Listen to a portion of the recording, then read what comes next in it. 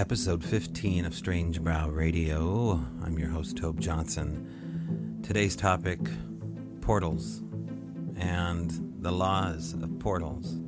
The unknown laws. Are there any? Do they exist?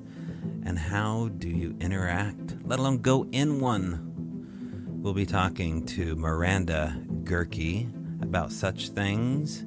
And, well, I call her Alyssa, but the way you say it is Eira Wulfnothsson. So, we'll get back to that in a second, but first, thank you to our sponsor, Feral by Erin at Etsy.com. She's going gangbusters on Etsy. Merchandise is coming and going the way it should, so I have all you to thank, and anybody else who's helping out with the sales at Feral by Erin, E-R-Y-N, shaman-inspired drums, rattles, and smudge sticks.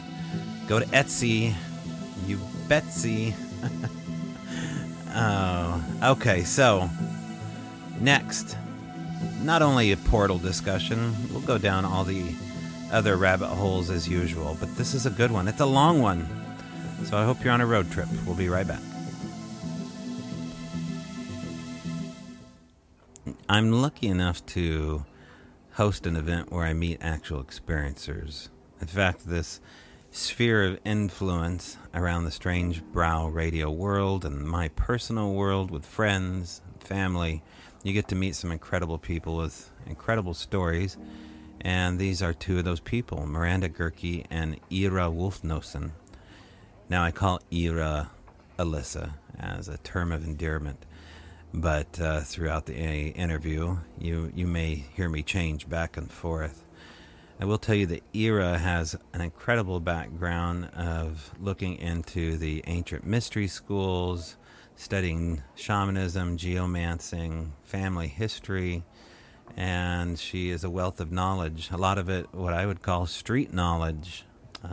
This is what you want, not so much the books and the degrees and the pedigrees, but when that street knowledge is there, especially about things like magic, portals, this is who you want on your team.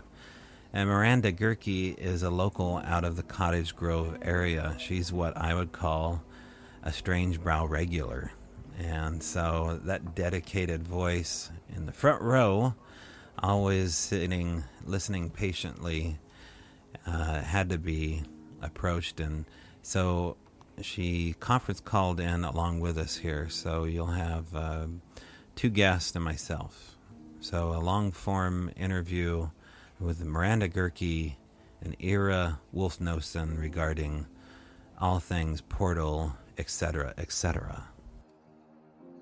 Alyssa, Miranda is a regular at Strange Brow. Her and your mother both show up in the front row, usually right up close to the stage there. So, Miranda, do you have any questions at all for one of our previous speakers, or did you want to tell us a story of your own, or what do you want to talk about, if anything? I came in to listen, but I do have stories if you want to hear them. Yeah, because, your voice has really been one I wanted to hear. We've only really corresponded very shortly as I'm tearing down and building the set there. So what brought you into this crazy world of the supernatural, and what stories do you have? Well, I've had some experiences with ghosts, like we said in the first meeting that I went to. Mm-hmm. Mom had brought up briefly about the ghost that haunted our shop, the business my parents owned. And is that the factory? Yeah, it was a collision shop, but it used to be a car dealership. And we believe that there's just kind of like an essence there where the workers, they think they're still working. And so you hear them like walking around, and like I used to go down there in the evenings because that's when like the internet started, when I was way back. Yeah, so that was our only computer, was at the shop. So I go sit there on the computer on AOL And I could hear them walking around in the shop and opening and closing doors and going up Mhm. the stairs and stuff like that. Yeah, it's kind of Wow. crazy. Was it so do you feel like that's a residual energy, like a they basically have no idea that they're dead? I do. I really do. I think they're just going through the motions, and it's Mhm. more not even so much of a haunting, just like an energy that's left over in the building. That's kind of the feeling I got from it. Like they don't even really realize that they're there. They're Yeah. just, Alyssa, what do you make of this residual energy phenomena where ghosts or spirits, do you feel like they do know that they're dead and yet there's a part of them that still lives on? Or are we looking at a trapped soul? What's your opinion of that? I think it's always many things that it can be. It can be a tape memory like that, an energetic tape memory. And that's very possible. Certain places will hold that energy more than other places. We've talked about that before with, Earth's power places, Hmm. electromagnetic areas, or places like that. And then also, sometimes they are conscious and autonomous, and they are disembodied, deceased people. They may not perceive you at all. And then at other times, they will perceive you. So there is that whole question of the membrane and the veil that separates our realms. Hmm. In my humble opinion, I know, let's just say I'm never going to be speaking from a scientific perspective unless it's by accident. I only speak from a spiritual nature. Right. Newtonian science. I mean, I do talk about science. And I love science. I couldn't understand the mysteries without science. I'll say that. But sometimes disembodied spirits will be trapped in a type of repeating activity. That Mhm. was their last moment. That's where they were most comfortable, and they'll stay there in that same routine. And so that's what we call psychopumping, is when we make contact through that veil that sometimes is there. And we go in and we tell them gently that you're no longer living and that there's a better place for you. And almost 100% of these spirits will say, oh my God, great. I've kind of felt, strange, or I didn't know Mhm. why I'm even here. They know something's not right. And then you can branch out into the whole idea of spirits that attach to you, or attach to your pets, or attach to an object, Mhm. and then psychopomp them as well. Sometimes you have to really negotiate, and then sometimes you have to use a little bit of trickery. Maybe I'll throw this question out, or this theory, to Miranda and you as well. Am I going to say it right, Ira? Yeah. But Ira. Do I have to roll my tongue? almost everyone knows me as Alyssa. I mean, I'm I pretty know, much. but I want to get used to it because I used to go by Toby on Facebook, but I just dropped the Y, so mine's much easier. There's no R rolling, no B rolling. But Ira, I'll throw this question out. One of the things that Aaron and I uh, were thinking of, as far as ghosts were concerned, is sometimes this idea of there being a time slip and they don't possibly know that they think that you're the ghost. For some reason, these two worlds combine and nobody's died at all. What That's do you think of something. that possibility? Yes, absolutely. That is one of the options. One thing that I've learned over studying all the mysteries in so many different disciplines and concepts and ways and cultures is there's always more than one thing. So we often polarize that all ghosts do this, all UFOs are this, all Mm-hmm. grays are this. And it's not like that at all. There are always so many options, just as there are in nature. Just there are just many different things going on that you can choose from, or that it can be. Not But choose. what about these rules, these fundamental rules? There seems to be laws, principles that things have to abide by. So these options seem to be finite. There are limits because of these laws that are in place here. So It depends on. the law of time travel, is it a law that can be broken? Well, you'd have to talk to a Newtonian scientist about that. Mhm. I don't know, but I do know that in the spiritual realm, yes, time is not it's not, I mean, it exists, but it's not something, it's something that you can move on. Mm-hmm. Like there are fingers in your life.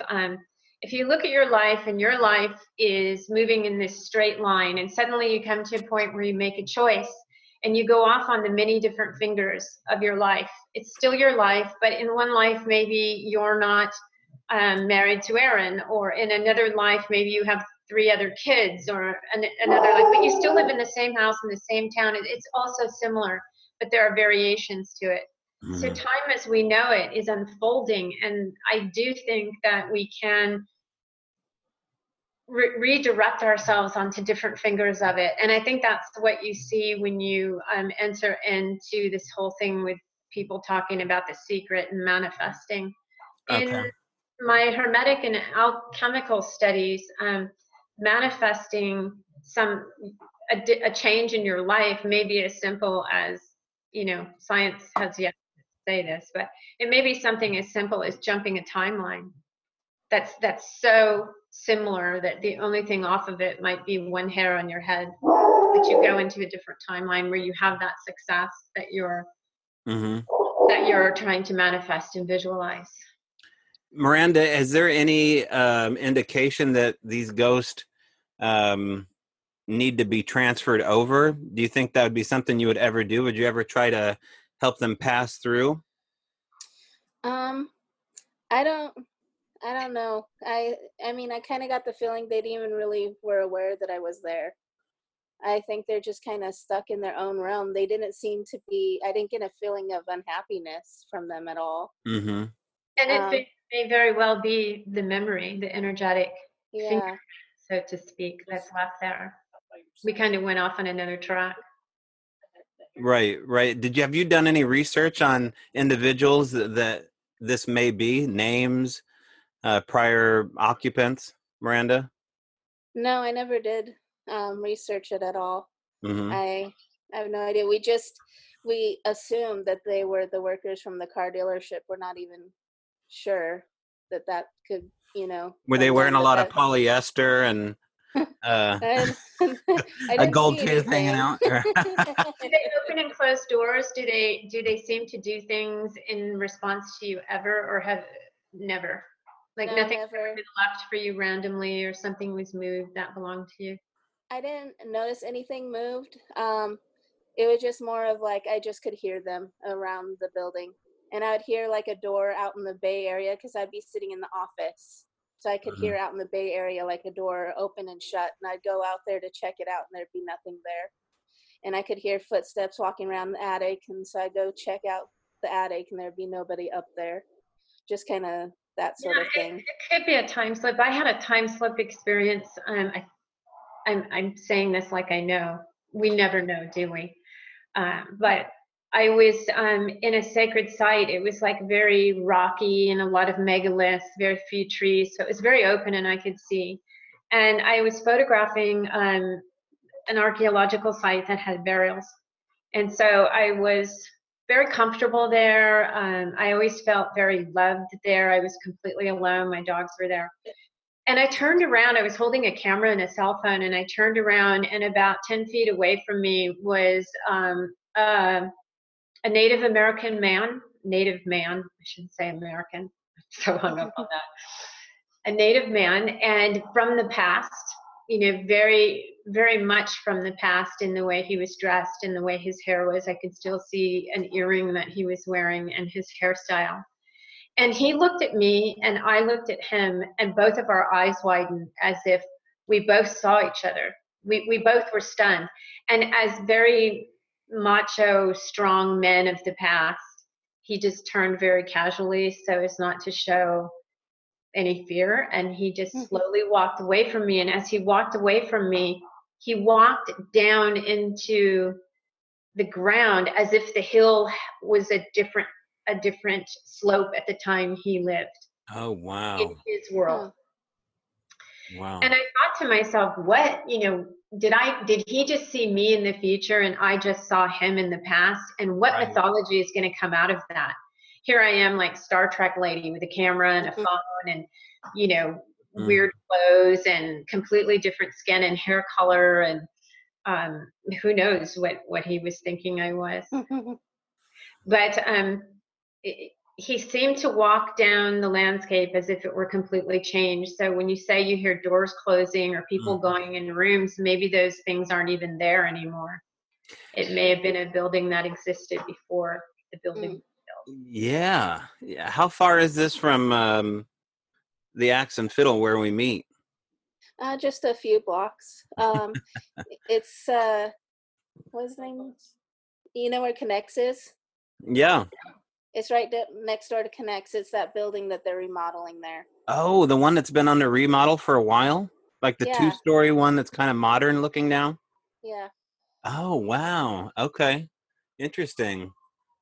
So your folks used to own that building, or do they still own it? They rented the building, but Oh, they owned gotcha. a collision business in there. Yeah. Okay.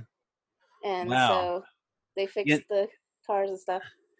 Behind that building there, and Alyssa will appreciate this story. Aaron, Tommy, and Christine Naff, friends of ours from Washington, had stayed behind that building you're speaking of at the Best Western. Mm-hmm. And Christine had somebody show up near her bedside, and it was a man wearing a kind of like a bowling shirt, like from the 1950s. Maybe picture like Charlie Sheen and 2.5 Men, that style of 50s short shirt, like swinger type, slick back hair. And so we went down to the hotel manager and asked the hotel manager whether or not she knew about any ghost in this Best Western. And she paused and she took a beat and she said, well, I'll tell you what, if there's something in the hotel, she said this very carefully. She goes, if there's a ghost in the hotel, it might have been something that you brought along with you, or another guest brought along with them. And she's real carefully how she worded that. And it took me a minute to get what she was doing, but she was responding to perpetual complaints, I guess, about this particular man. Huh. And the house cleaner who was filling up like the bread rack for the morning breakfast there chased us down the hallway, and she goes, I seen that guy, and in fact, we caught him on camera, and he stands over by the vending machine and walks into where the pool is. And she says, we caught him on camera staring at the vending machine. And I can't remember if she said this part, but she said something about the matter of fact that he was putting his hand in or through or on top of the vending machine as though he was trying to figure out what he was seeing. Yeah, he needs to or go maybe he by. was coming in and out of the vending machine, one of the two. But she went on to say, and this gets into a little bit about what you're talking about, Alyssa, about how she was heading at home. Eira, sorry, as she was heading home. Just call me Alyssa, for God's sake. I like to say it because I feel like Antonio Banderas when I say it. Yeah. I'm gonna do this when I do it though. Yeah, that's for public, but it's pretty intimate here and on Facebook. Everyone knows. So she was saying on her way home after her night shift was ending, her swing shift. It was late at night, and she was walking out of the parking lot, and she saw a translucent cow walk in front of her. Mm-hmm. And it was just as plain as day, it was just on its little path. And so they did research on it. And you remember the barn behind the shop that was called Dr. Pierce's? It was like, you know what I'm talking about? Yeah. Yeah. So they dubbed the ghost the Dr. Pierce ghost because that was their last ranch owner, that had that whole swath of land before that overpass went in. Yeah. Yeah. So if you ever smell septic smell, I know there's a septic station over there, but it could very well be a translucent cow breaking wind. Yeah. So I had an experience kind of like that at General Vallejo's farm in Sonoma County. And it's a tiny little gingerbread house, but back in the day, during General Vallejo's time, that would have been a big mansion. I don't know if you've ever noticed this, but most of that period of homes and beds, people were shorter. So everything is Yeah. Yeah. very tiny, very dollhousey. We look like giants. Even the vintage clothing was Yeah. shorter. Like if you go to a vintage clothing store, everybody was about 6 inches shorter everywhere. Yes, and the armor that the Castellano, the conquistadores wore is like child size. I couldn't even fit into it. I'm a giant compared to these men. So there's an upstairs and a downstairs, and you go through a tour, and they kind of take you through this side entrance, which takes you upstairs to the bedrooms. And I walked into the master bedroom, which is like the size of a matchbox, and it had a baby crib in it. And when I walked in, I slip into altered states so easily. And of course, I was thinking about the past, and I just went into one of those involuntary altered states or something. But the baby crib exploded with this like flash of light, and I went, "Oh my God, Ted, did you see that?" My friend that I was with, I said, "Did you see that?" And he goes, "No, I didn't see anything." So we turned to look down the stairs, and I saw two women with hair down to the backs of their knees in these old-fashioned dresses, and I thought they were period costumes. And I said, "Wow, look at those women's beautiful hair." And it must be reenactment actors. Mm-hmm. We went downstairs, and there were no reenactment actors anywhere. They had never had any, and we saw the portraits of the daughters that lived there, and it was the women that we had seen. Oh my Wow. gosh. Yeah. And it just happened so randomly. I mean, it wasn't like I was in the mode where I'm going to do work or something, spiritual work, or look into the other realms or go back in time. I mean, I know I'm wacky, like I do that every day. It's like another day at the office for me. But during that time, I was on a date. I wasn't, Right. I wasn't focused on that. I was trying hard not to be focused. An altered state, right? I was being normal. It's Yeah, a struggle. I've had quite a few weird ghost experiences. One of the houses I moved into in Siskiyou County, the first night I moved into it, my dogs and I entered. There's no furniture in it. Usually when I move to a new house, it takes about 2 weeks, and I'm sleeping in a sleeping bag on the floor, and it's kind of eerie. I walked into the house, and I walked down the hallway, and the bathroom and the bedroom are doors that face each other at the end of the hall. And the bedroom door opened, and I was like, "Oh crap." And then the bathroom door opened. So now I'm thinking air conditioning, heating, window open, check all those things off. None of those things are happening. And to get the bedroom door to even open, it had to go over carpet. So you had to physically, give it a good push to get it to open. So there was no doubt in my mind. And for the 2 years that I lived there, I would hear people going up and down the stairs, or a person going up and down the stairs. My cupboards would open and close, dishes would move around, and it just became just another friend in the house.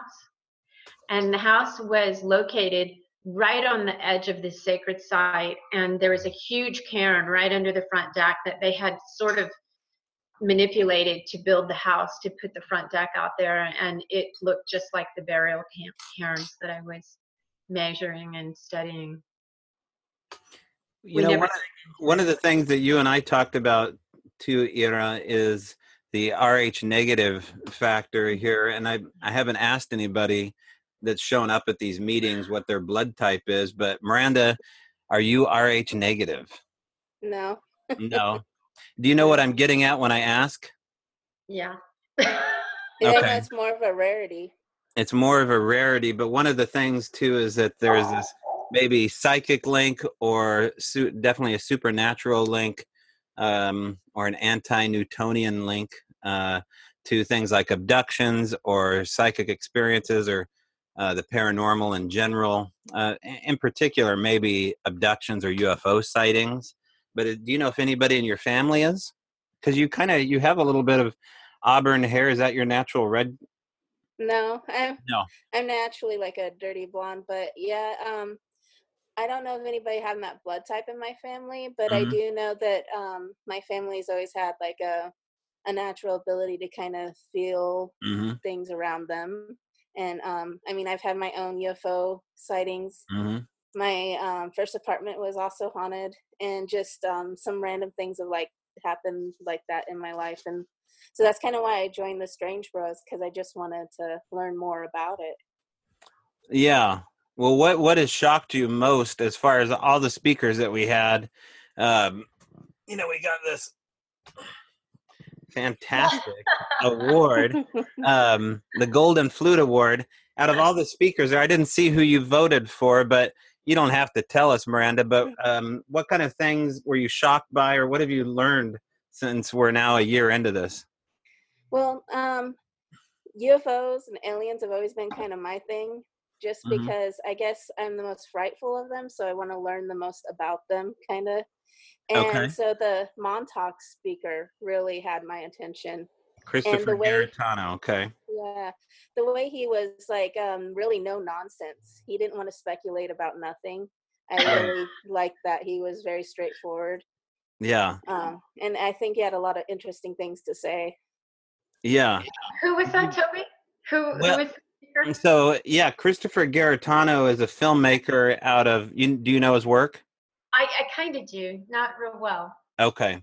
So we had him for an hour or so, and he spoke a little bit about the Montauk Chronicles, which was the precursor to, Netflix's Stranger Things, which is they kind of ripped him off and took his idea and ran with a big budget and put a bunch of Oh money God, into it. fine. Mhm. But yeah, no, a really interesting interview. In fact, I would love to have him back because there's so much more that he wanted to talk about. But So everyone vote for Christopher. Then I you'll don't know. have him back. Yeah, I think right now Lisa's husband is in the front running race, but we have about 400 members on the Facebook group, and only about 10 people have voted. So I'll put this back on YouTube. If you haven't voted yet, you can still go on to Facebook. You can go on the Strange Brow page. I think it's at the top of the Facebook page perpetually, and you can vote for all of the speakers. I think that there's 2 different speakers, including Eira. I didn't put you down. No, I don't want to be. I don't want to be. I'll come back anytime anyway. Yeah. So yeah, but if you want to vote for them, you can. You get this fantastic golden flute. It's 14 carat plastic, and this is a base that I found at Goodwill, and so it's the real deal here, only the best.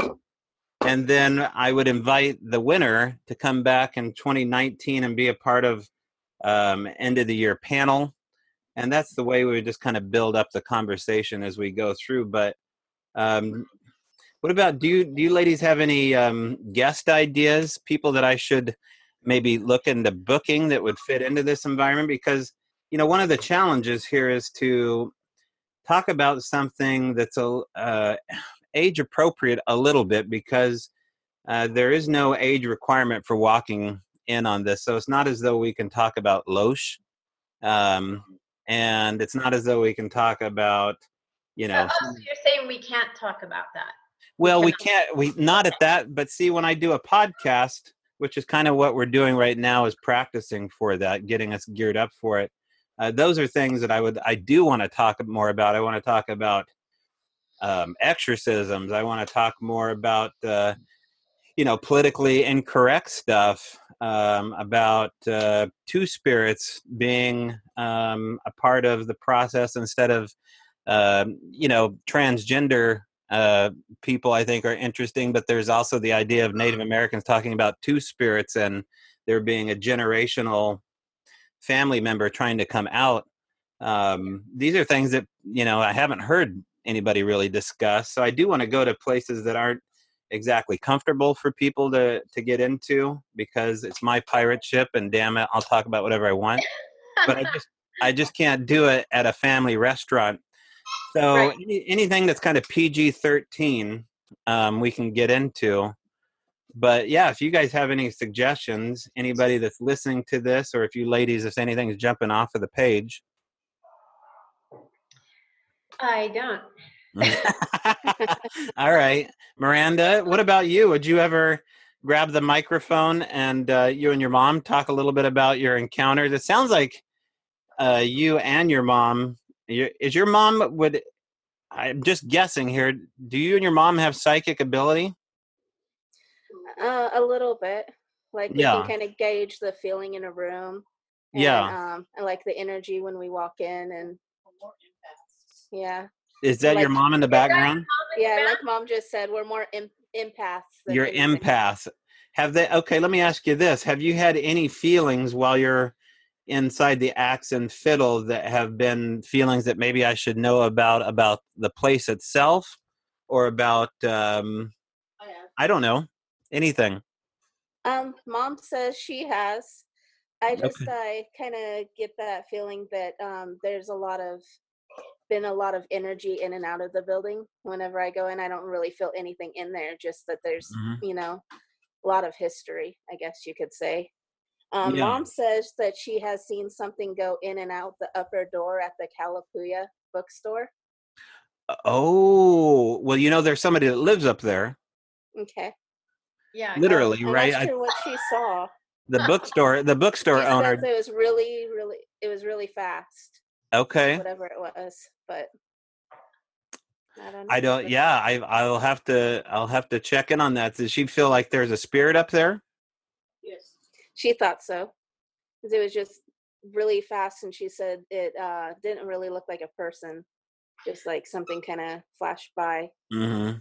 sometimes No. those could be thought forms too.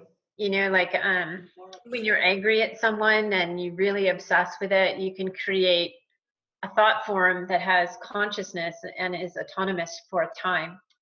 If you're a super powerful, you know, one of those ancient magicians, black magicians, or I think Tulpa, I think Aaron gave me the term Tulpa.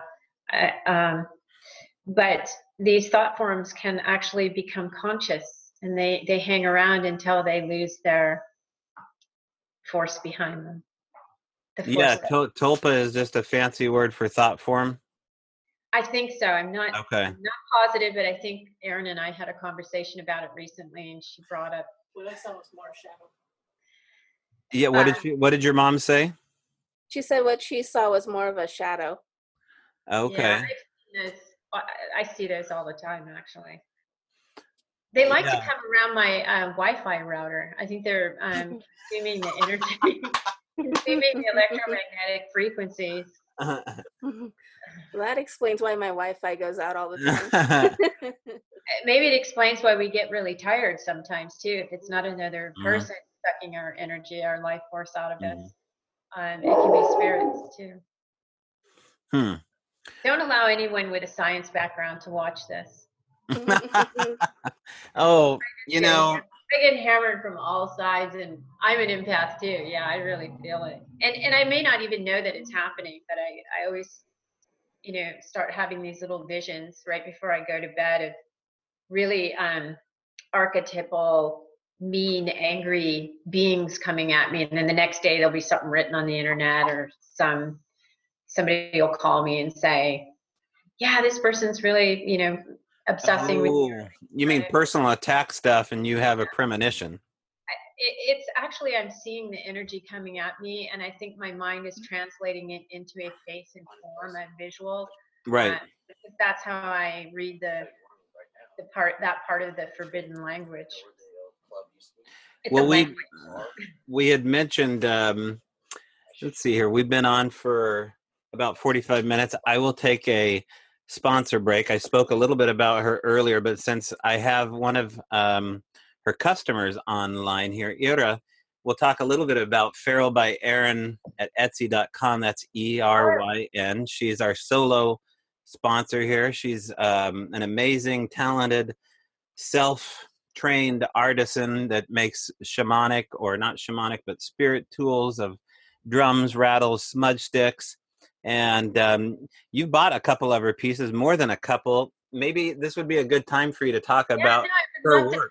I would love to talk about Erin. Erin is my dearest sister.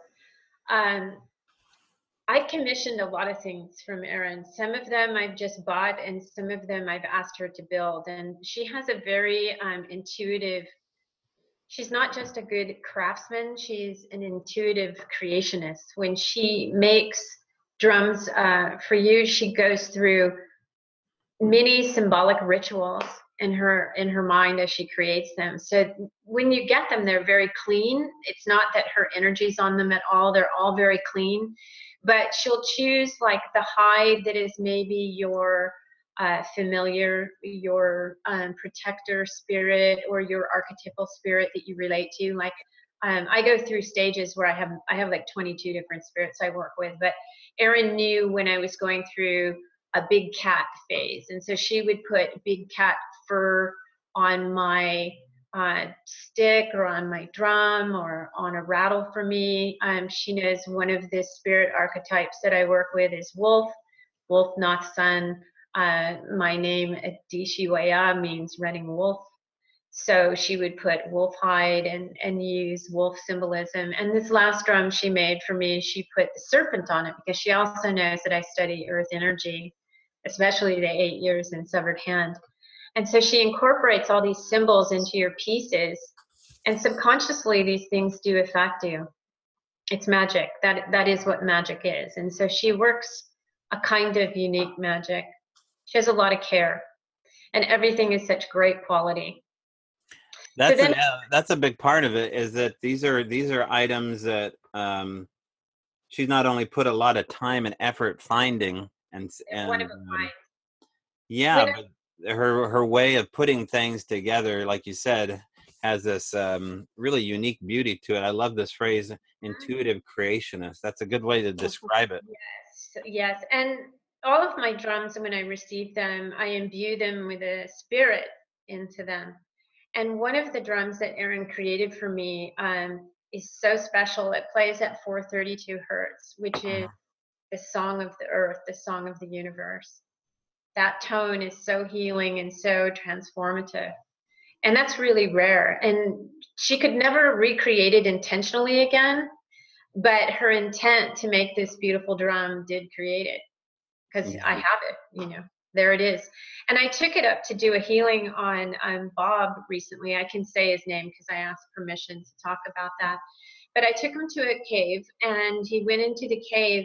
And as I was using that drum at 432 hertz, it holds the tone. When you use drums to do healings or go into an altered state, which is how you do the manifestation, it's the hum in between the beats. So you might hear a drum beating, but in between you'll hear that do do do do, that hum in between, and that hum is where the magic is. And so this drum was humming and beating, and somehow above that you start to hear a woman's voice humming, a higher hum over it. It was amazing. And Bob was racked with pain in his lower body and his joints. And instantly after that work, after that toning in that cave, and there was like powder coming off the roof of the cave. At one point I started thinking in the back of my mind, which was still in control, oh God, I hope the mountain doesn't fall down on us, the cave doesn't collapse. But he left that day and went home, and he was completely pain-free, and it never returned. So magic happens. It exists. It's a mind over matter universe. And science, you can't reproduce it. I can't say, oh, I'm going to do that to every single person that I work with. It's always random. The secrets protect themselves. So you can't reproduce. There's a ghost in my house, come over and look at it. Or there's a UFO that always comes to my house, come and look at it. Of course, it never shows up, right? People say, oh, you're just crazy. But secrets protect themselves. They're random for a reason. It's a private experience for you, a question that you've subconsciously asked for insight into, or it is something to make you think, to go find that next gate that takes you on a path of study, because we're all here to study and learn. Well, there you have it, folks. Feral by Erin at Etsy.com. I can't think of a better way to promote her. Get a drum and do the thing, yeah. And if you want to see her stuff, and go ahead. You one of the rattles. Go grab something, yeah. That's ERYN. It's her Etsy shop. Everything is on her shop is available, but there will be stuff on March 1st and 2nd up near the Quinault Resort and Casino for the Paranormal Summit in Ocean Shores, Washington. And she will have pieces there on display. I think that will be her next show in March. Here's one of the drums that she did with all the bones and bells and feathers. And it's that's your latest one, isn't it? Yeah, I haven't imbued it yet, but that's Elkine. And then she did this really neat rattle. Oh, that's beautiful. Isn't that incredible? She knows that I work with a spirit that has the horns that looks exactly like that. Oh, wow. Yeah. Yeah, that's a huge drum, by the way, too. It's much bigger than the one I have on my wall. That's got to be is that over 22 inches? No. Yeah. Well, the other thing I wanted to mention, too, is if anybody ever wanted to rent a Sasquatch, now they have a chance to do it. They can go on the Facebook page and they can type in Biggie. I believe that's Biggie, Biggy is the way we decided to put that on there. Biggie has his own page, and Biggie is the loving name that Ron Moorhead gave. Ooh, there's another drum. Look at that one. Mm-hmm. Nice. Can you show a profile view and do that light as well? Now do the light. There you go. Yeah. And what is it? I forget what that shape is called when she does it, that shape. I don't know. I don't know what she called it, an octagon or a triple perfection. It's a heptagon. No, it's a trap. It's attached to a type of tribe that she's interested in. I don't know. I hope not. Yeah. Okay. Very nice. So if you wanted to rent a Sasquatch, I'll work with you on pricing to do that, or lease it out for your shop, lease it out for an event that you have. He'll already be utilized at the beginning of March, the 1st and the 2nd, up at the casino time frame. But we will find a way to get him to you. He's 8 foot tall and 3.5 feet wide. And he comes with his own stand, hands, feet, the whole bit. And we'll bring him right to whatever event that you're having and drop him off. And there may be some more creatures on the way. I was just talking to Aaron about working on a creature workshop as a possibility, and building other little hybrid creatures on maybe a smaller scale. And so things to come as far as being able to rent your own creature for your next big event.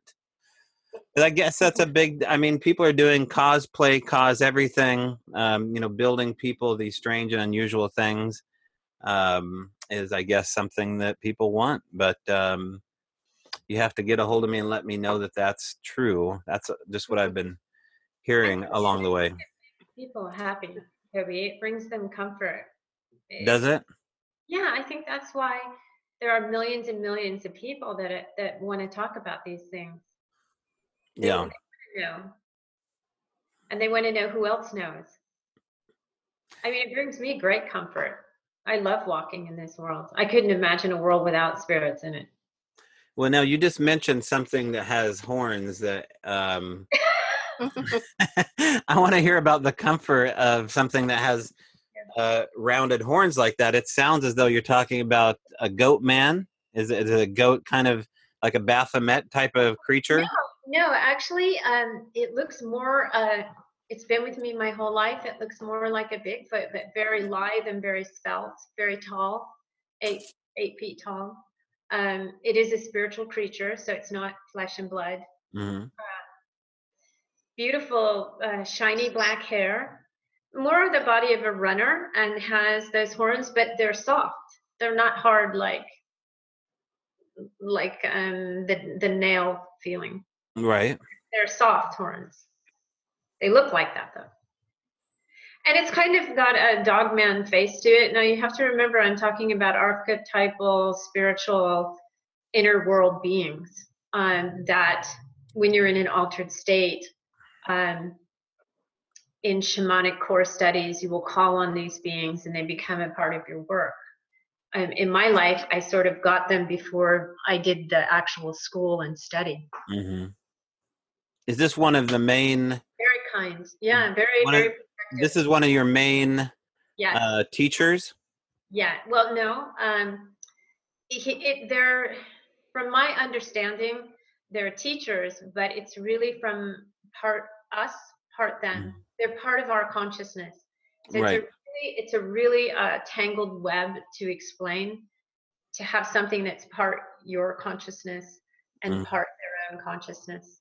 They need us as much as we need them to manifest into our awareness. I don't know how to explain it. It's sort of it's like saying you're not hallucinating, these things are real, and then you say in another breath, but you're in an altered state. So the general public can't really sense the magnificence of it. It kind of takes something away from it when you say that. Well, has anybody else seen what you've seen? Not with me, no. Okay. So no one's looked behind your shoulder and said, "Who's the guy with the horns?" No. Other people have brought it up and sensed it. Mm-hmm. Said there's something around you or there's something in your life, and you know, you go, yeah. But we are all telepathic to a degree. Yeah. I'm not speaking as a scientist. I'm not.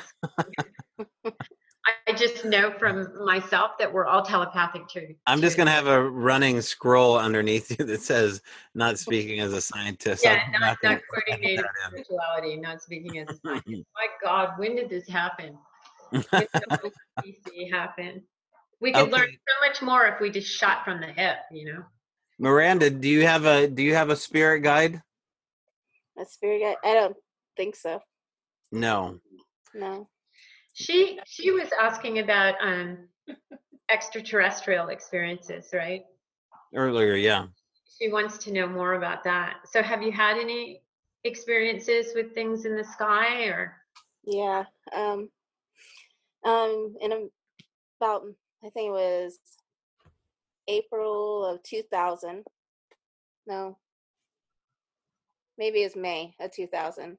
I was sitting in my backyard putting together invitations to my senior graduation with a few of my friends, when out of my neighbor's yard, about 20 feet away from us, there was a giant glowing orb that was probably big enough to fit like 2 people in it. And it just kind of rose out of the backyard and hovered there about 8 feet over the fence for quite a little while. And it was just so strange. It was like it was glowing, but yet it didn't blind you. And it kept the light to itself, if that makes sense. Yes. Yeah. I've seen them. Yeah. I know exactly what you're talking about. They're like the size of a Volkswagen. Yeah, it really, at the time, it really freaked me out. I have to be honest. I kind of was telling everybody, get in the house. But it shot straight up in the air, and it zigzagged around in the sky for quite a little while, like it knew we were watching it, and it was just messing with us. That's beautiful. And then it just disappeared. It shot off. It was gone. That's beautiful. That's a great tale. Mm-hmm. Yeah, it's a great one. Yeah, I've seen that. Insane. I had the same thing happen. I was living in a lake around Mount Shasta, and I woke up at 5:30 in the morning. My dogs wanted to go to the bathroom. I walked outside. It was a pitch black night, beautiful stars, just like diamonds in the sky. And this one star got bigger and bigger and bigger and bigger, and it kept coming towards me, and it flew about 200 feet over my home. And if I were to gauge it, I would say it was about the size of a Volkswagen. It was the most beautiful light. It was otherworldly light. It was like white light, but it still had like a diamond in the sun to it color. Mm-hmm. And it went over, and from the side, it looked exactly the same, a sphere of light. From the front, it looked the same. From the back, it looked the same. And it flew past about 200 feet above the tree line. It went over the lake, reflected on the lake, and then it flew towards Mount Shasta and went into the side of the mountain and just got smaller and blinked out. Wow. Later, I was out in the archaeology site, in the sacred site. It was actually November 11th, which is 11/11/11, 2011. And I remember the significance of that day because I was walking out and I thought 11, 11, 11, haha. And my dogs stopped and their hair went up and they alerted. And I was kind of going down a trail that had like a dirt road that was real old and no one had driven over it in a really, years and years and years. And there was a rock wall that was, Neolithic rock wall. And this thing was going through the trees. There were a couple trees and it was the size of the Volkswagen. It was oval shaped, but it had the skin of an elephant. And it went between the trees and floated. And then it became transparent, following the wall up this cone-shaped hill. And then it just faded away. And I often wonder if those beautiful bright lights, what is the energy that keeps them going? If they're biological beings or living beings, where do they get their energy or do they fade, or do they pass, or do they die? Are they biological craft or actual living animals that No, live? what do you mean by it had the skin of an elephant? You're saying that it was a flat gray? It was a flat, crinkly gray to Mm-hmm. it. It was solid. My dogs were alerting to it, and it traveled up this wall and just gradually faded into another realm. So I wonder if it was something that was trying to get the energy out of that site, because it was a power place. It was, very high in electromagnetic energies. We measured them with a high-tech tri-field and coil. So we know that site was geomanced and harnessed to increase that. Mm-hmm. And there it was, all these things were happening within the site. All these things were attracted to the site. This organic white quality, because I've seen these on 4 different occasions, from the size of, it almost looked like a 50-foot arc welder going off in the middle of the forest. And it just exploded with this angelic burst of white light that wasn't blinding. I've seen that too. I've seen that coming out of the rock piles. They just energy, like pinks and magenta and blue and green. And I remember I'd be sitting watching my TV and sitting on the couch, and I had this big window, and there were all these, cairns and piles and burial ground. And I'd look out and I'd see this big, of energy, of light happening out in the landscape. I think the earth naturally does that. I think there are sprites and elves, meaning there's light phenomena, scientific things that actually in ordinary reality. But then the spirits do things too. There's the prima materia, half spirit, half physical, and that alchemical je ne sais quoi that we can't explain. This organic white quality, though, it seems to be that's the predominant color, or lack thereof color, that people report, at least to me, is the white twinkly lights ranging in size from small to large. But the self-contained, it's difficult to describe the self-contained living light quality, but it's like a bioluminescence, like you would picture maybe of a bioluminescent creature, but also with like the glow stick quality of like the glow stick you would buy. It was like looking at a diamond in the sun. It was like a star. You didn't see any outline. It wasn't like a ball floating and glowing. It was an actual, like, it was pure light. And that light was, I don't have any other word for it. It was angelic. Well, I remember looking at an actual outdoor light on a house after that happened, trying to compare that light that I saw, and I've never been able to capture it in ordinary stuff. No. Except diamond in the sun is the only thing that came. That's exactly right. When I saw almost the exact same thing with a friend back in 2010, and it was a light that burst in the forest, and it stair-stepped through the tree line. And when I say stair-stepped, it exploded. It, within a second, it did this magnificent white burst of energy that looked like a star was being born, or an angel was going to appear. And it must have been 100 feet in diameter at its full length when the spires exploded out.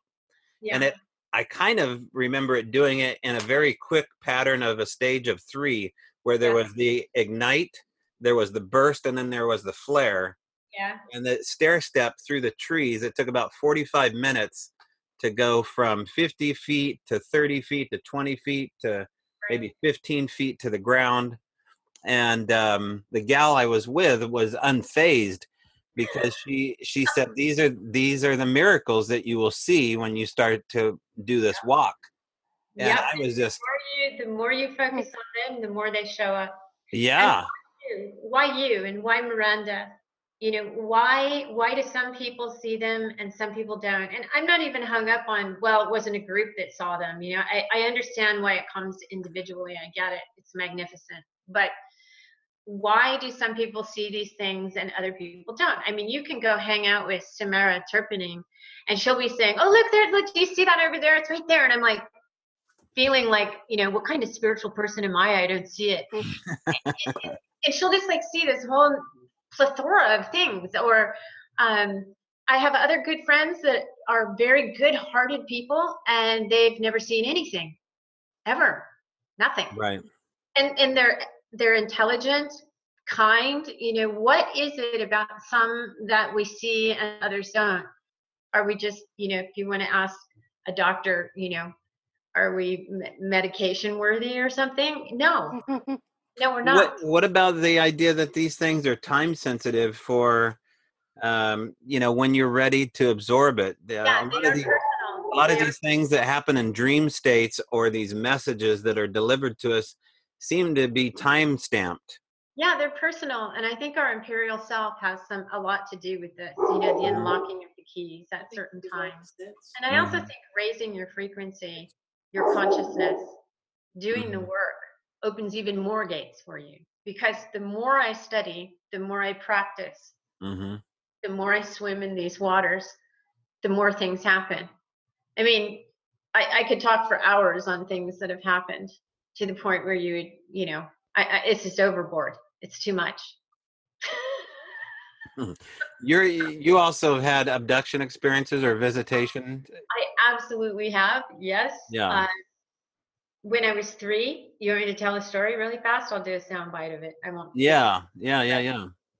When I was 3, I used to sit behind a chair in my living room, in my family's living room, and my mom would be doing her hair in the bedroom. And these white people that glowed, so they didn't have features of a face, but they were glowing shadow, but bright, like things that we're talking about. And they would drift down through the ceilings and they would be talking about time. And I could understand, but I couldn't understand. I was like 3. Right. And I say, Mom, the white people are here again. And she'd say, oh, don't worry about it. Don't go away. They didn't go away. So on and off in my life, I would have times where I would be frightened or in need or lonely, and one of these beings would just appear by my bed or appear in my world. And then in 2005, I was in the Palm Springs area, and I was walking in another site that had these Neolithic walls out there. So I was in another power place, and I was hanging out in this power place. And I came home one day, and I had watched something on television about extraterrestrial life. So when I'm in a power place, it's my belief that it primes you to be even more a better sender of messages, and the spirit hears you better. It sort of raises your consciousness in a way. So I was watching a show about life beyond out in the universe, and I just on a whim decided I would visualize our planet in the solar system, our solar system in the galaxy, you know, all the way down. I would go to the continent, the town, the roof, my house. And then I forgot about it and made a sandwich.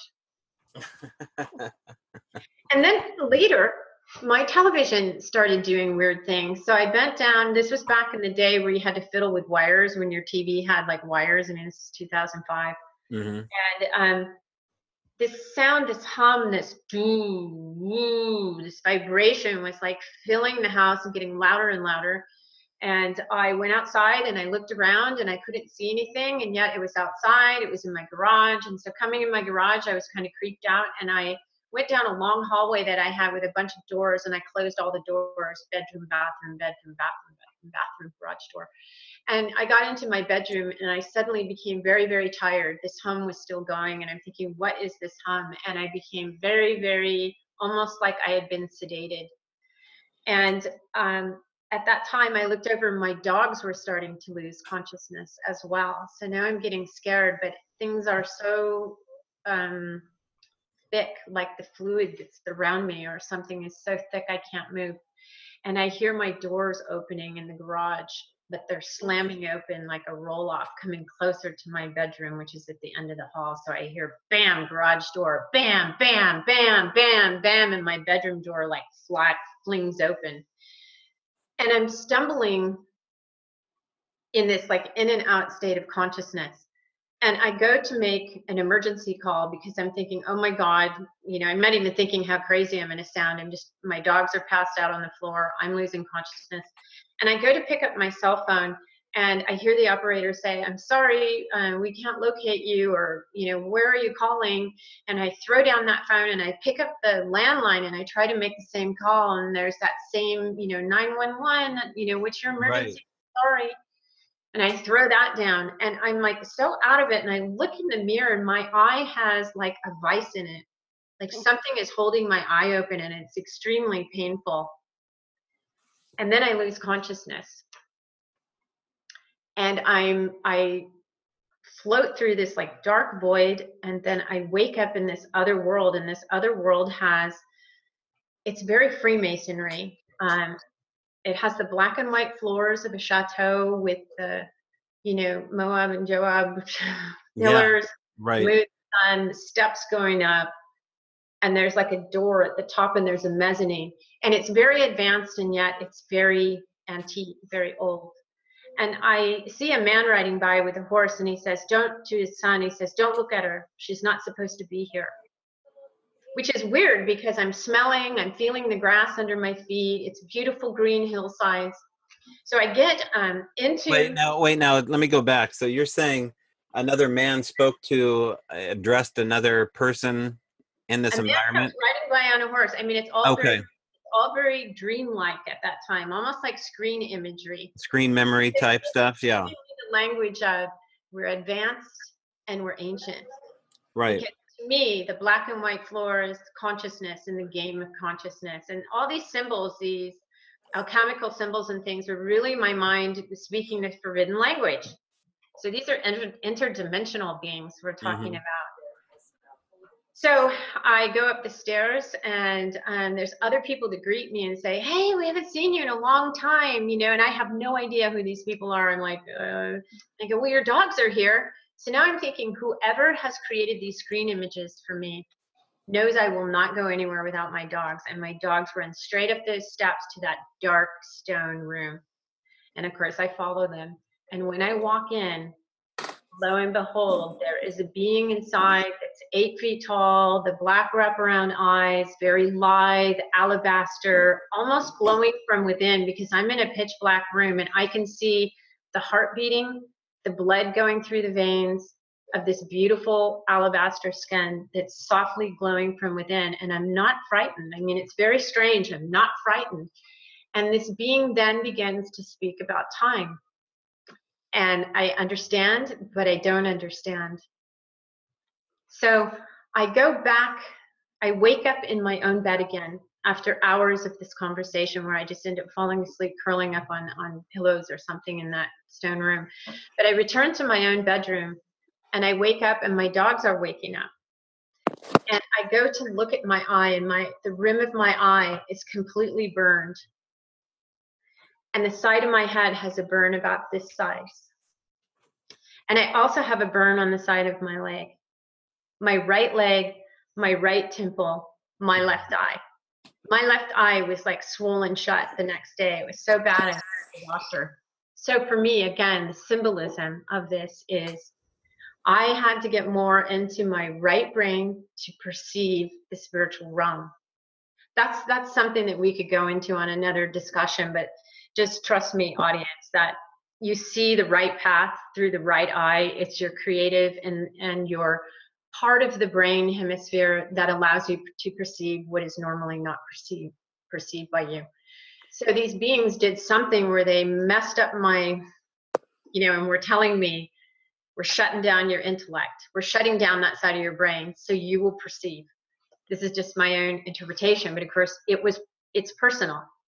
So this side of my brain, this side of my head, still to this day, since then, when I become less compassionate and less sensitive and less spiritual, these things will erupt. My eye will erupt, and almost like it's autoimmune. When you say erupt, what would happen? What does happen? It becomes open and raw and sore and red and swollen, and my eye will get the whole lid of my eye. I mean, I go to the eye doctor for it. And then if I get myself grounded, centered, balanced, spiritual again, they go away. So you can attribute that to natural processes of the body, suggestion, placebo. But at the moment that this experience happened to me, I had a physical memory left on my body. I had the symbology of the forbidden language, which is an ancient way that all ancient cultures speak of how spirit speaks, how God speaks, how everything in nature will speak to you is through symbols. So your subconscious connects. But what about the idea of there being an implant, something less metaphysical and more scientific done? Well, my skull is right here, unless it's behind my skull or something. I don't know. I never had a skull x-ray. I have had, other x-rays of my spine and things like that, and there's nothing there. Do you ever feel it activated besides there being? I have had some clicking, like almost like a tiny, that before it erupts, it's like a little clicking noise, but I don't know if that's this tissue changing or what. But the minute I become more spiritual, more visual, and I go back to my studies and I put what's important on my journey first, everything just goes away. When I'm going off the right path, when I step off of the right path, the reminder comes back. It's almost like I have this fail-safe thing to stay on the right path, the spiritual path of the mystic.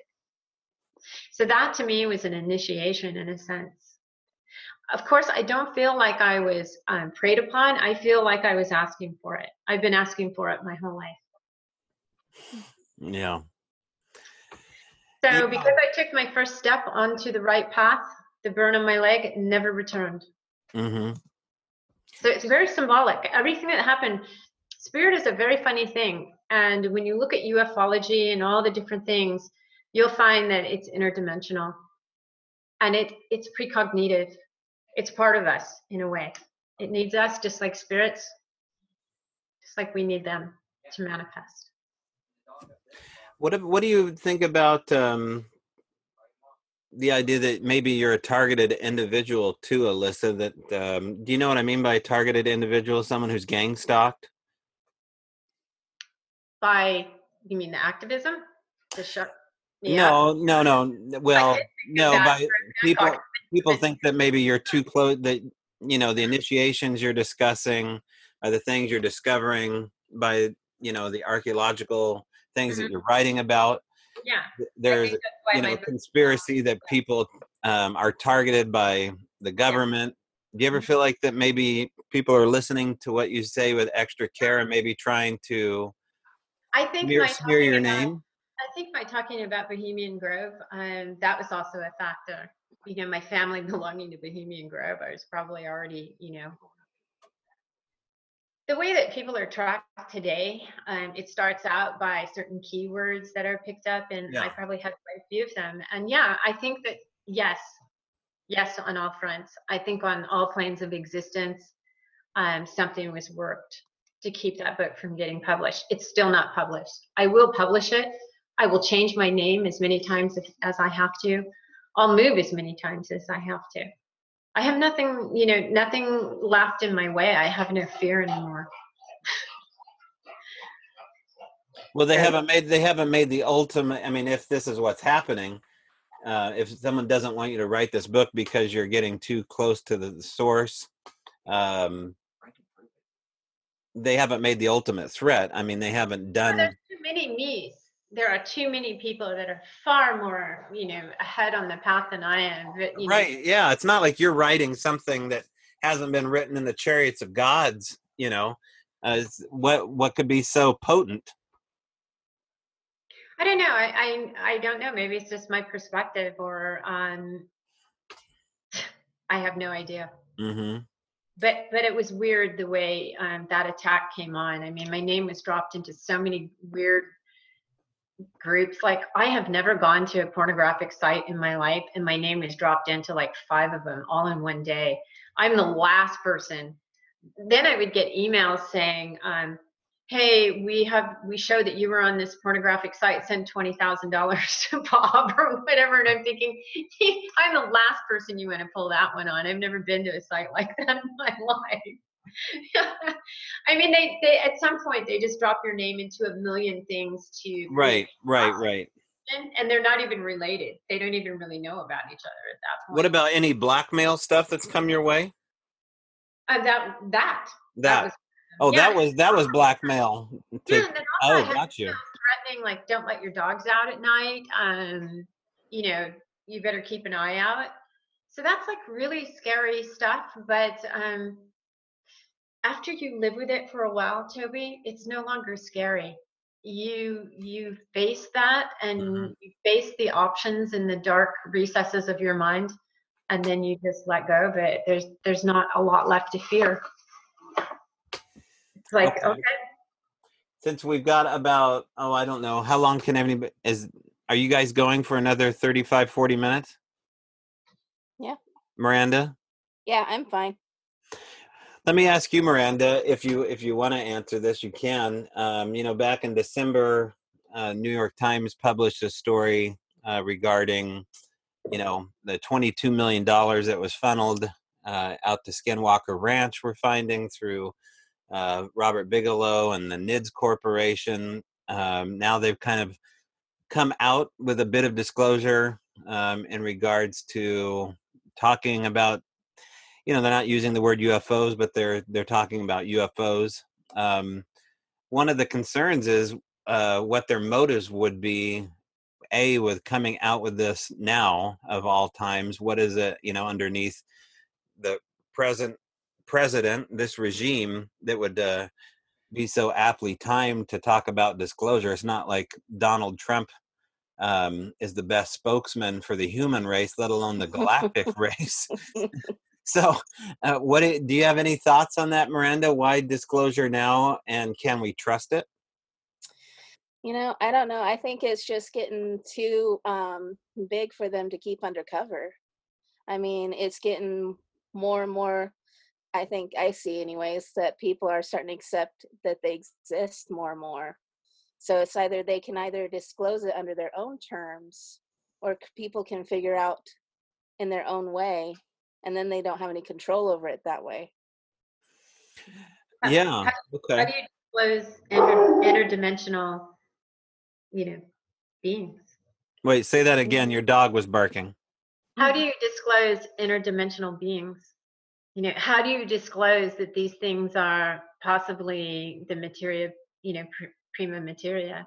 How do you disclose they're half physical and half spiritual? How do you disclose that to an entire world? I mean, we all know that pretty much. That it's part. I kind of believe that they've been interacting with them, and so that's the disclosure, is the interaction that they've had with them. That with their technology and any autopsies they've done on them and that sort of thing. Eira, are you saying that, are you speaking as a hypothetical right now, saying that in fact they are disclosing it, kind of like the frog in the boiling water, just slowly turning up the heat, getting to that point, knowing full well that there was maybe some agreement that came about in the 1940s and now it's time? No. And I watched all of the disclosure shows where the actual witnesses are talking about, I did surgery on an alien, and it's fascinating. But to me, my experience has been that it's interdimensional, and if it manifests, it doesn't manifest for long. But and see, now this is kind of what Luis Elizondo is getting at. I don't know if you've watched his interviews at all, but in his press conferences that he does for what's the name of the lead singer's name from Blink 182, Miranda, that started this? I can't remember his name. Anyway, Luis Elizondo is the Pentagon official that's speaking on behalf of these aerial threats that the Pentagon has been looking at over the last 20 years.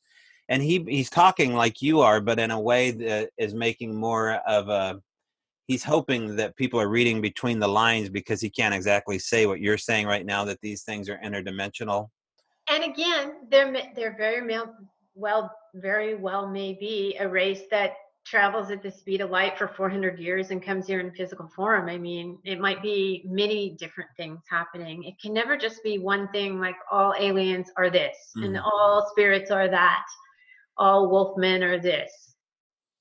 It seems to be the way it works. There's just so many variations on things. Like when you say a human is this, there's like 7 billion variations on the human, you know, with personality and what habits they have and where they live and what language they speak. And I just look at nature and I look at the spiritual ecosystem, and it's like in the spiritual ecosystem you have like insect type spirits and animal type spirits and highly evolved masters and angelic type spirits, and then you have destructive spirits and evil spirits and all the things. It's just a huge, it's like nature, only it's invisible, but it's the same kind of ecosystem and the same different levels of consciousnesses. So now insert something like you're experiencing with UFO phenomena or Skinwalker Ranch. I mean, you're looking at a million different things. Are you talking about the little fluttery shadow that goes across the room? And are you going to compare that to the actual light ship that flies over your house? But yet, people seem to put them all into the same basket. It's very difficult. Well, you know, these ideas or these laws or these properties, these rules that Principles. these principles that things have to abide by. There seems to be this great variety, as you know, when it pertains to the paranormal. But is that a giant shell game? Is it all the same thing, but yet they're giving you all these excuses of who, where, what, and why? No, I think we're observing the flora and fauna of other. You do. Yes. I think we're observing different variations of it. But also I think that but what if you're wrong? I could be. Or I also think that a government can throw, you know, the red. But how does that change your perspective if you're wrong about that? If it's not this vast flora and fauna, if it's a shell game and there's something, you know, more nefarious in place, how does that change your perspective as far as like buying, you know, your own insurance policy? It wouldn't. I think that I've had it coming from too many different directions of how I've come to my own discernment, my own conclusion. I've come to it through too many different directions. I mean, UFO phenomena for me is like probably one of the tiniest realms of focus for me. Right. In the spiritual studies that I have. And I see the world from a hermetic perspective, in that it is a mind over matter universe. So in saying that, many paths open to me of explaining all these things. It's sort of like with physics, when you have those equations that don't quite fit because there's one thing that doesn't fit. But when I go back to it's a mind over matter universe, that all is conscious and all is spirit, then everything seems to make sense. So if there's a shell game going on, that's a human thing or a government thing or some other type of, you know, right. I'm sure spirits can do it too. So what do you think the goal is of just the alien experience itself? You know, do you think that there's this, I mean, the idea that we are beings with a soul, are these beings with a soul, are they interested in, you know, in the idea that they are soulless? Do you feel like there's something that has to do with the nature of who we are at our core, at the soul? I think that everything has a soul. I think we all have different levels of consciousness, but we all have a divine spark, any living creature, but we have different levels of consciousness. So how can we understand a other life form that perhaps does come from another planet, but they journey here in spirit, they journey out of body to us, and then they have such skill that they're able to manifest themselves to us? How do we, it's like a fish trying to understand who we are, or that we even exist Right. outside of the thing, or Outside of its aquarium. Yeah. we may never understand this phenomenon that you see at Skinwalker or Severed Hand, for that matter, or in our lives, the things that we are also sensitive to, that those of us that do perceive them, I think we come to a point at some place. What about this idea of gamesmanship? At Skinwalker Ranch, it's similar to what happened over the last 90 days in Cottage Grove for Daryl Adams and I. There was this idea of gamesmanship where they enjoyed not only being talked about, but they also enjoyed Interacting. our zest and zeal at their surprises. There was this real they Okay. really wanted to endear themselves in the fact that they can do whatever they want when they want to, and the more surprised we were, it seemed like the more activity would develop. So there's the idea of, there's a tremendous sense of humor, and that can be no better explained than in the fact that they gave me a snake when I said I was terrified of snakes. Mm-hmm. There may be zero method to their madness, because if you think, well, what would you do if you were able to become invisible and hang out around a campsite of Aaron and I and Miranda, Mm-hmm. and you didn't know us, and yet here we are, you're perceiving us, we're not perceiving you, and we're leaving things out and making whoops and noises, and you would be just as mischievous. There are so many different levels of personality and consciousness, and where you are on the path of the sage or the mystic. And if you call in the highest elevated Christ consciousness spirits there are, you're not going to have that stuff going on. But if you just go out and interact with the spiritual world, it's like a box of chocolates. You just never know what you're going to get. And I think that Bigfoot, or these beings that you guys are forest beings that you're interacting with, it's like another species of the spiritual world ecosystem. They have a purpose, they have a reason for being. I've heard stories as crazy as they're here collecting flora and fauna for the aliens, and their bodysuits with the spirits into them. Anything goes. Anything's possible in my universe, mind over matter universe. Right. And core shamanism has taught me, studying all the different cultures and all the different methodologies, that people merge with spirits, and people can imbue objects with spirits, and all these things are going on that we see happening in the Bigfoot community even. Miranda, you have anything to add? I have a question. Yeah. What do you feel about, like, in more ancient times, did mankind have maybe more of a natural interaction with these things? And it was more of a, we could understand them better, and we've kind of moved away from that. Yes, I don't know whether it was our environment that's changed, where we're not in a constant altered state, or if that realm was so enmeshed and overlapped onto ours that we were perceiving these prima materia beings, half spirit, half physical. We were perceiving them like we're perceiving the chair in the corner. And we knew them, and we loved them, and we interacted with them. And then one day something changed. Either we changed, or the world, the environment changed. I don't know if it was passing through a certain point in space where the frequency changed, or the Yuga cycle hit, or what happened.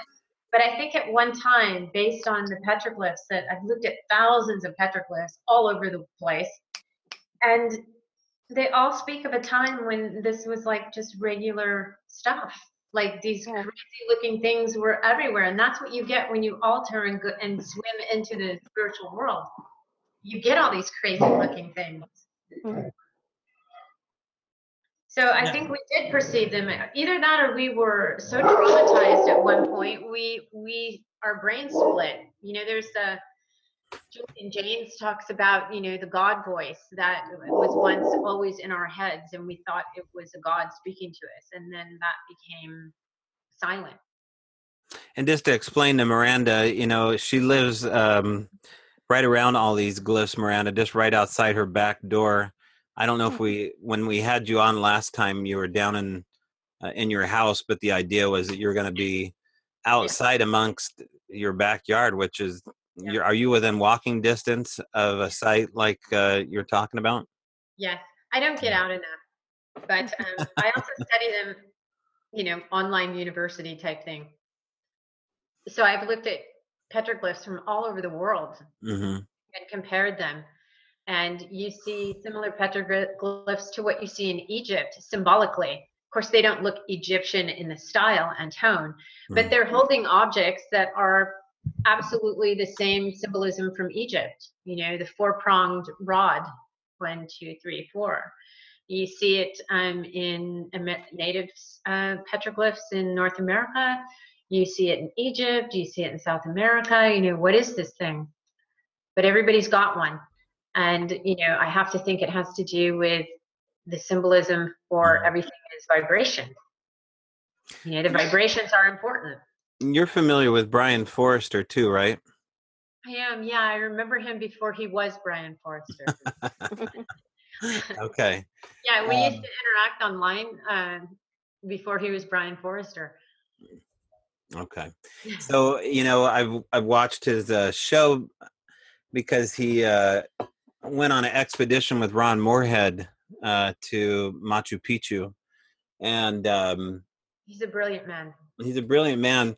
But, he's tempted constantly, not only by the lack of care to some of the archaeological finds, the historical megalithic finds that he finds, especially the elongated head, which if you don't know, Miranda, is the elongated skulls in South America mainly are these, incredible non-cradle boarded, red-headed giants that seem to be responsible or at least revered in South America. But my question to you is someone who's looked over these beautiful sites, this temptation to not take something for the sake of preserving it, because the earth eventually is going to reclaim us all. But yet when you see things like Brian shows in his videos in South America and the tragedy of, the stuff just getting lost in time, what do you say about someone like me who's tempted, if I ever found something historically beautiful at a sacred site, I might just leave a head of hair and take what I find. Do you recommend that?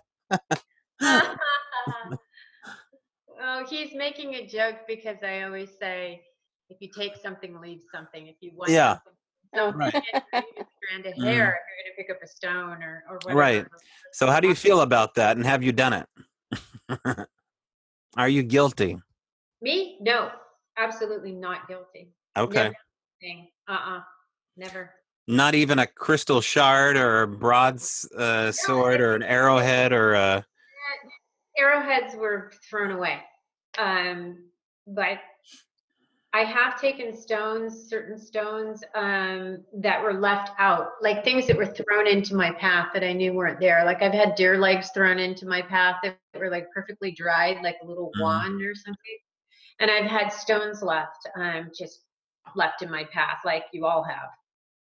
And when they're left like that, it's something is saying, hey, here, this is meant for you. And I've used them in my practices for cord cutting and curse unraveling and all kinds of, they're just very symbolic and they had a purpose. Let me see if I can get it's not an object so much as it is another stone of some kind, but you have a little bag. I'll get it out. This is the little gifting bag here, but Francis and Mike Grumbly, Miranda, they show up periodically and sit behind you. Yeah. I know that Mike was a gold miner. I think he still gold pans with the Bohemia Historical Society, but this is a stone that was left by one of the tape recorders out at Daryl's property there. Can you see that at all, Alyssa? Yeah, that's beautiful. What is that?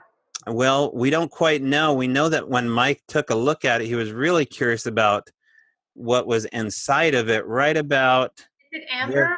Can you see that gold flecking in the middle of it here? Yeah, a little bit. Yeah, so we think this might be dried amber with gold inside of it. But what's so curious about it is deliberate. This shape of the finger. Yeah. It has a real finger quality to it, like a fingernail. It does, doesn't it? Yeah. But these are the kind of things that, of course, you find when you're messing around with this stuff here. But the temptation the finger symbolism is important, because the finger is, what you use to shoot that blue fire in the mythology.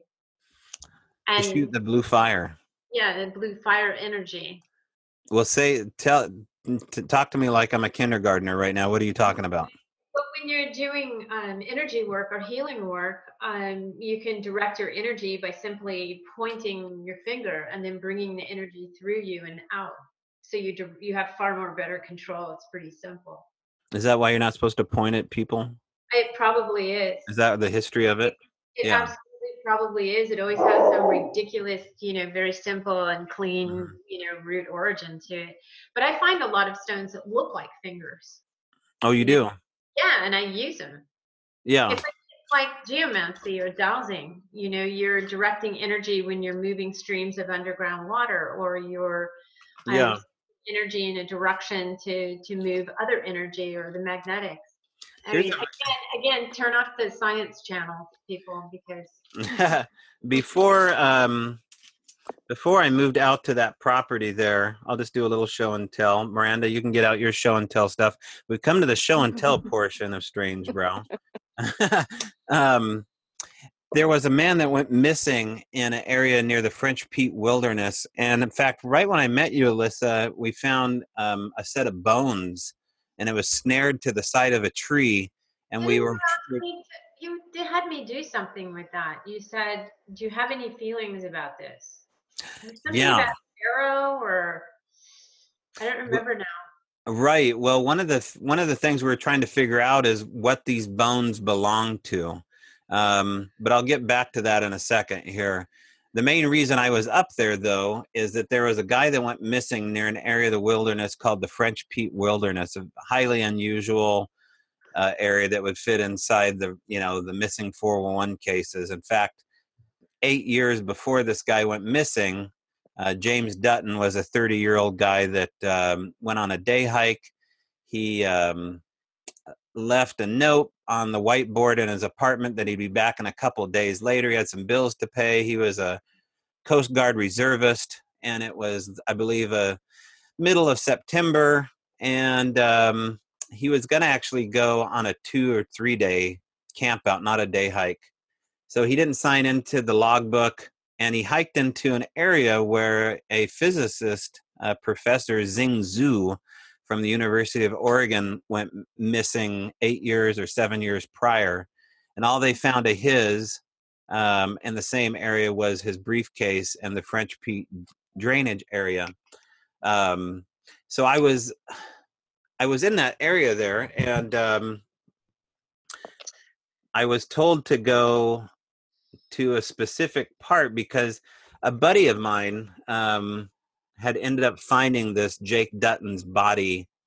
Jake had hiked in 6 or 7 miles into a hidden remote campground, and all that was left of his remains after 3 years of the snow melting and the summer coming and the snow laying on his bones was his rib cage and a skull cap and his tennis shoes, which the tennis shoes were still tied, and his feet were outside of the tennis shoes, and they were placed kind of left foot, right foot, which I'd seen before as well in another area about 40 miles away. We were gifted a pair of tennis shoes. But I found out that a buddy of mine had actually found this body of his. So he gave me some really sloppy directions. We headed up that way. And I thought maybe we had found the location because we had seen what looked like an old fire pit that had been dispersed. And you could tell there was an old fire, in this area among the ferns. And then these boulders we would find intermittently tossed about 50 yards away. So it was just a cleared out, charred area with these boulders surrounding it. Well, right below the cedar tree was this old compass. And it was just sitting there all by itself underneath this cedar tree. So I thought, my gosh, this is probably this Jake Dutton's old compass, and they wanted to go back to the family, but it was not. What's interesting about it is it actually is the compass of the guy that found the body, and we weren't even at the site. We were about 3 miles away from the actual site where the body was found. Hold on. So this actually belongs to the guy that found the body. It's his grandfather's old compass. It was about 3 miles away from the site. And so this was laid out basically in a very random spot. I ended up finding it and giving it back to the researcher. No kidding. You got the same model? This was given to me by Kirk, who I think found it when he was out Bigfooting, I think. Can you open it up? I also was given a toy compass one day when I was out with Dustin Neff, and we were measuring stuff out in the severed hand site. And I said, wow. Hey, I need a compass. I said, hey, I need a compass. And I got home and there was a toy compass left on my doorstep. Yeah. And yours still works. Does it? Yeah, it looks like it does. I tell Kirk he's my north now when I have that. Yeah. Wow, that's interesting. Yeah, this is Kirk is another guest, Miranda. No, he's another experiencer, and he's a. Oh yeah, Miranda, do you remember Kirk's? Well, he was in person there. Were you there when he gave his lecture or his presentation? Yeah, he has a giant brain. He has a giant brain. Yeah, I think so. Yeah. Isn't he the one that was Bigfoot hunting? Right, and he ran into the men in plaid. Yeah. Have you ever heard of this phenomena all about not the men in plaid, but the plaid man? I have. Kirk and I have had long hours and hours of conversations about it. I have. Okay. I've never seen a plaid person, but I have seen one of the beings that I discussed with you earlier wearing a tartan. Oh, a tartan. Yeah. That was plaid. But other than that, I haven't seen men in black following me or any human-like plaid people or anything like that. Yeah. Well, Kirk was brave enough to put up his regression, and we put that up on the YouTube, and there it remains. But as far as bravery is concerned, that was a pretty brave thing for anybody to do. Coming back. At some point, we all have to come out because we are who we are. And I love my life. And I feel like I want to share the stories with other people who are maybe struggling with real and unreal. Yeah. So what do you suggest people do that are afraid to talk about this and be so bold as both of you are right now? Well, change your name and go on podcast and talk about it. Right. Okay. Change your name as many times as you need to and talk about it, enjoy yourself, live your life, and keep sidestepping the stuff. It's not worth fighting over or feeling embarrassed or avoiding. Of course, you don't want to ruin your job, especially if you're working for the government or something important. Right. or teaching young children. But I think some people have certain types of jobs that they don't want to do something like this unless it's a very proper way to present it. But the rest of us, I don't see why we would want to keep quiet about it. I mean, it's like a big part of life, and everybody has at least one of these experiences, and if they tell you they're not, they're lying. They just do. It's a human part of us. I mean, there are a lot of people that don't see as much as we do, but they have seen something. And if you really dig and talk to them, they'll come out and say, I mean, for a long time, nobody was discussing orbs around Bigfoot, right? I was, but yeah, most of them weren't. But then suddenly everybody felt comfortable. We hit critical mass, and everybody was able to get it out there. And now we're starting to realize, oh, well, maybe this is a mythical, archetypal, spiritual, interdimensional, take your pick, or all of the above. Well, it's telling too, as far as being able to talk about it. I've noticed that women in general are able to talk about this a lot more than the fellas are, and I think it's just the wiring part. But what do you have to say to to men that don't want to talk about this? Because I think it's a hit to their ego to come out. I love men. They could say anything, and I would still love them. It's the other men they're worried about, not you. Oh, okay. Miranda, what do you have to say? I think once they all start talking, and they see men like you, Toby, I mean, you're very comfortable in your own skin. You're not threatened by anything. And that's really beautiful. And other men are starting to become more comfortable in that way too. You're a good example. Yeah, I agree. I think their peers talking about it has a lot to do with it. Once their peers start talking about it, then they're more willing to open up as well. Miranda, do you think we give them is Strange Brow transparent enough and natural enough, and do we offer the right environment for people to not only come to our live event, but I always want to make sure that it was kind of a no bullshit place and that there was no pretentiousness going on or any kind of pretending or airs. Do we need to work a little bit harder to get that off the ground and offer that to people? No, that's one of the things I really love about it, is that it's really non-judgmental. Okay. So you can get, anything that's been said, it seems like nobody judges anything. They just take it for what it is.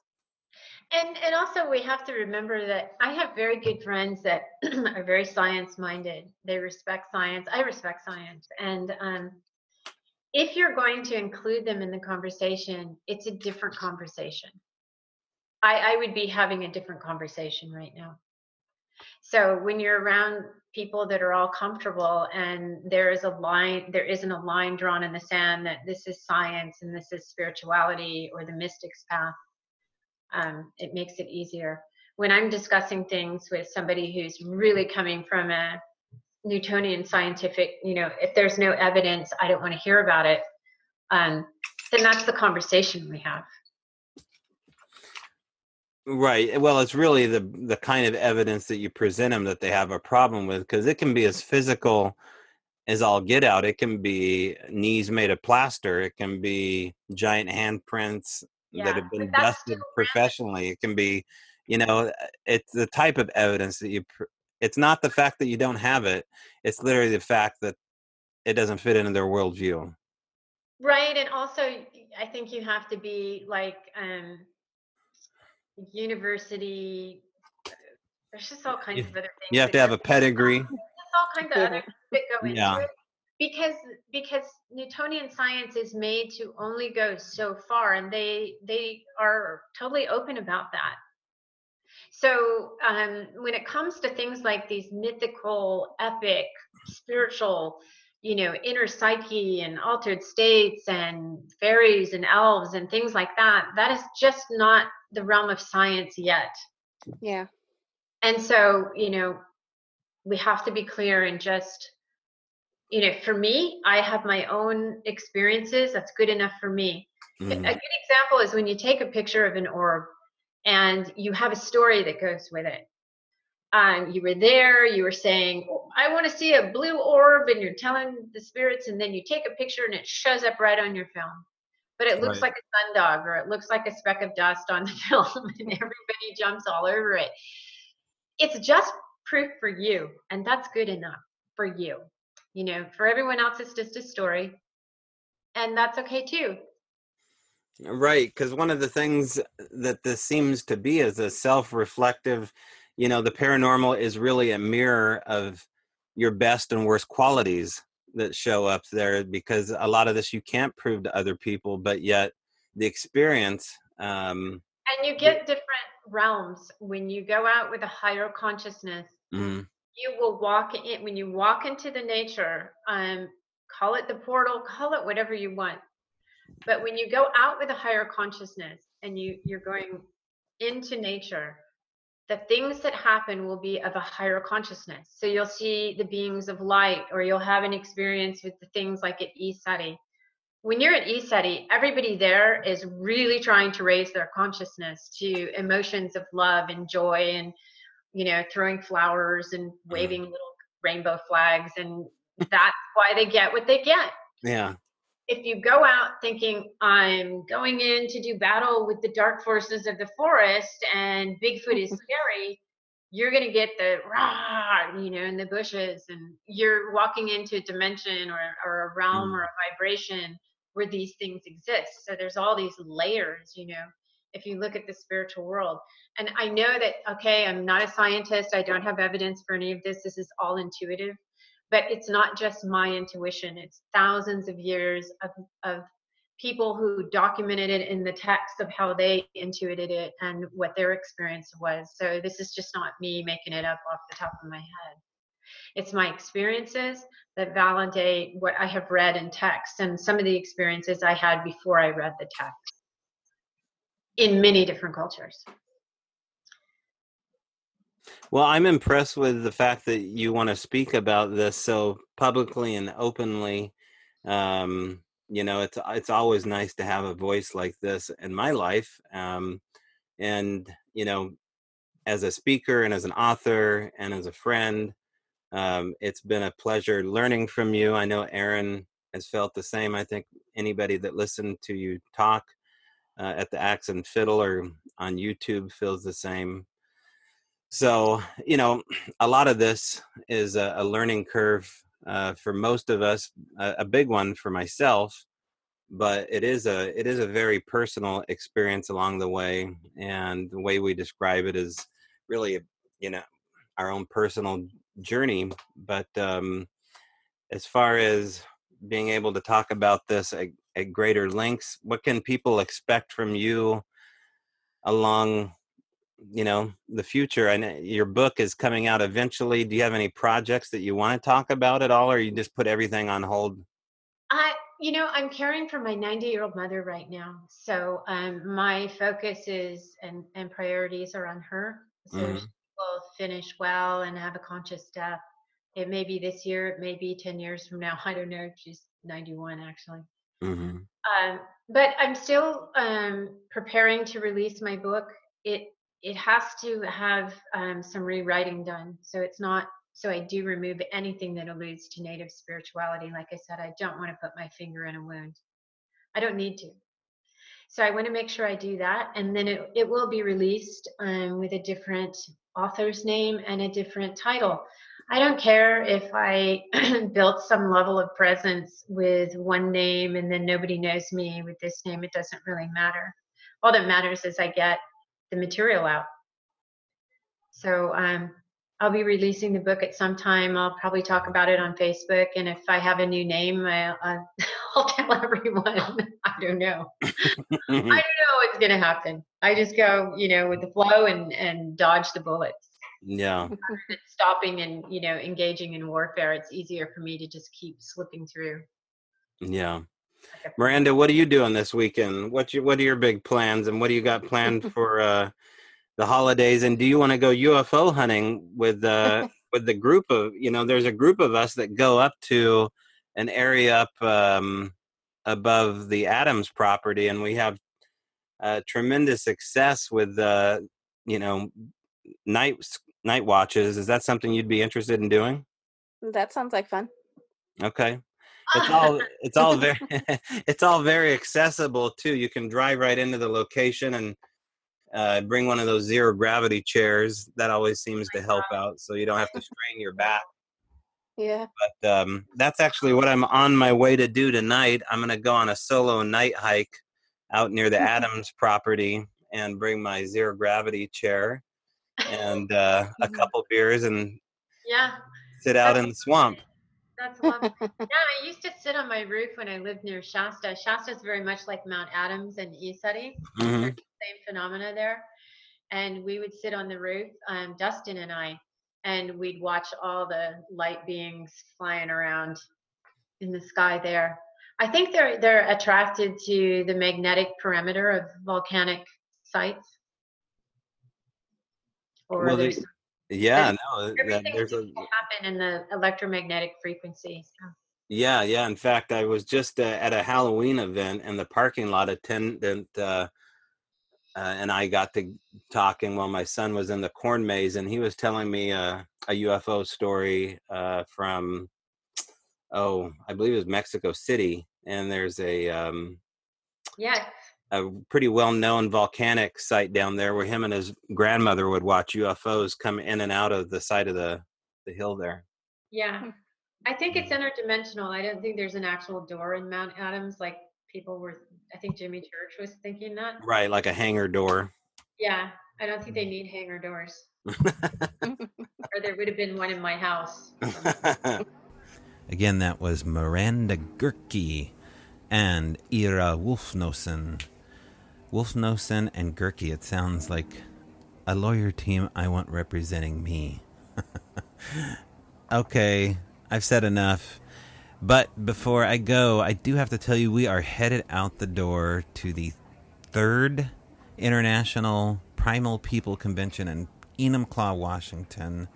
Also, if you go to the Owl Moon Lab Facebook page, there is now an audio archive listed through SoundCloud. Just type in Owl Moon Facebook page. Also, we're doing a live feed from there on the 23rd, Tuesday, the 23rd of April. We're going from 6 p.m. Pacific Standard Time to do a live overnight feed of the property and the pass-off that I am doing right now with the neighbor Rin, giving him the lowdown and the scoop. So if you want to do that, go to the Owl Moon Lab Facebook page and look at the event page for that on the 23rd. Remember, if you would like to be a guest, you can do that at strangebrowradio@gmail.com. Any subject that you would like to discuss that seems to fit in here, give me an email. I will answer it. We will correspond. It'll be great. Maybe we could go hide Easter eggs together. Happy Easter. That's a segue. This is an outro. We will see you in the trees.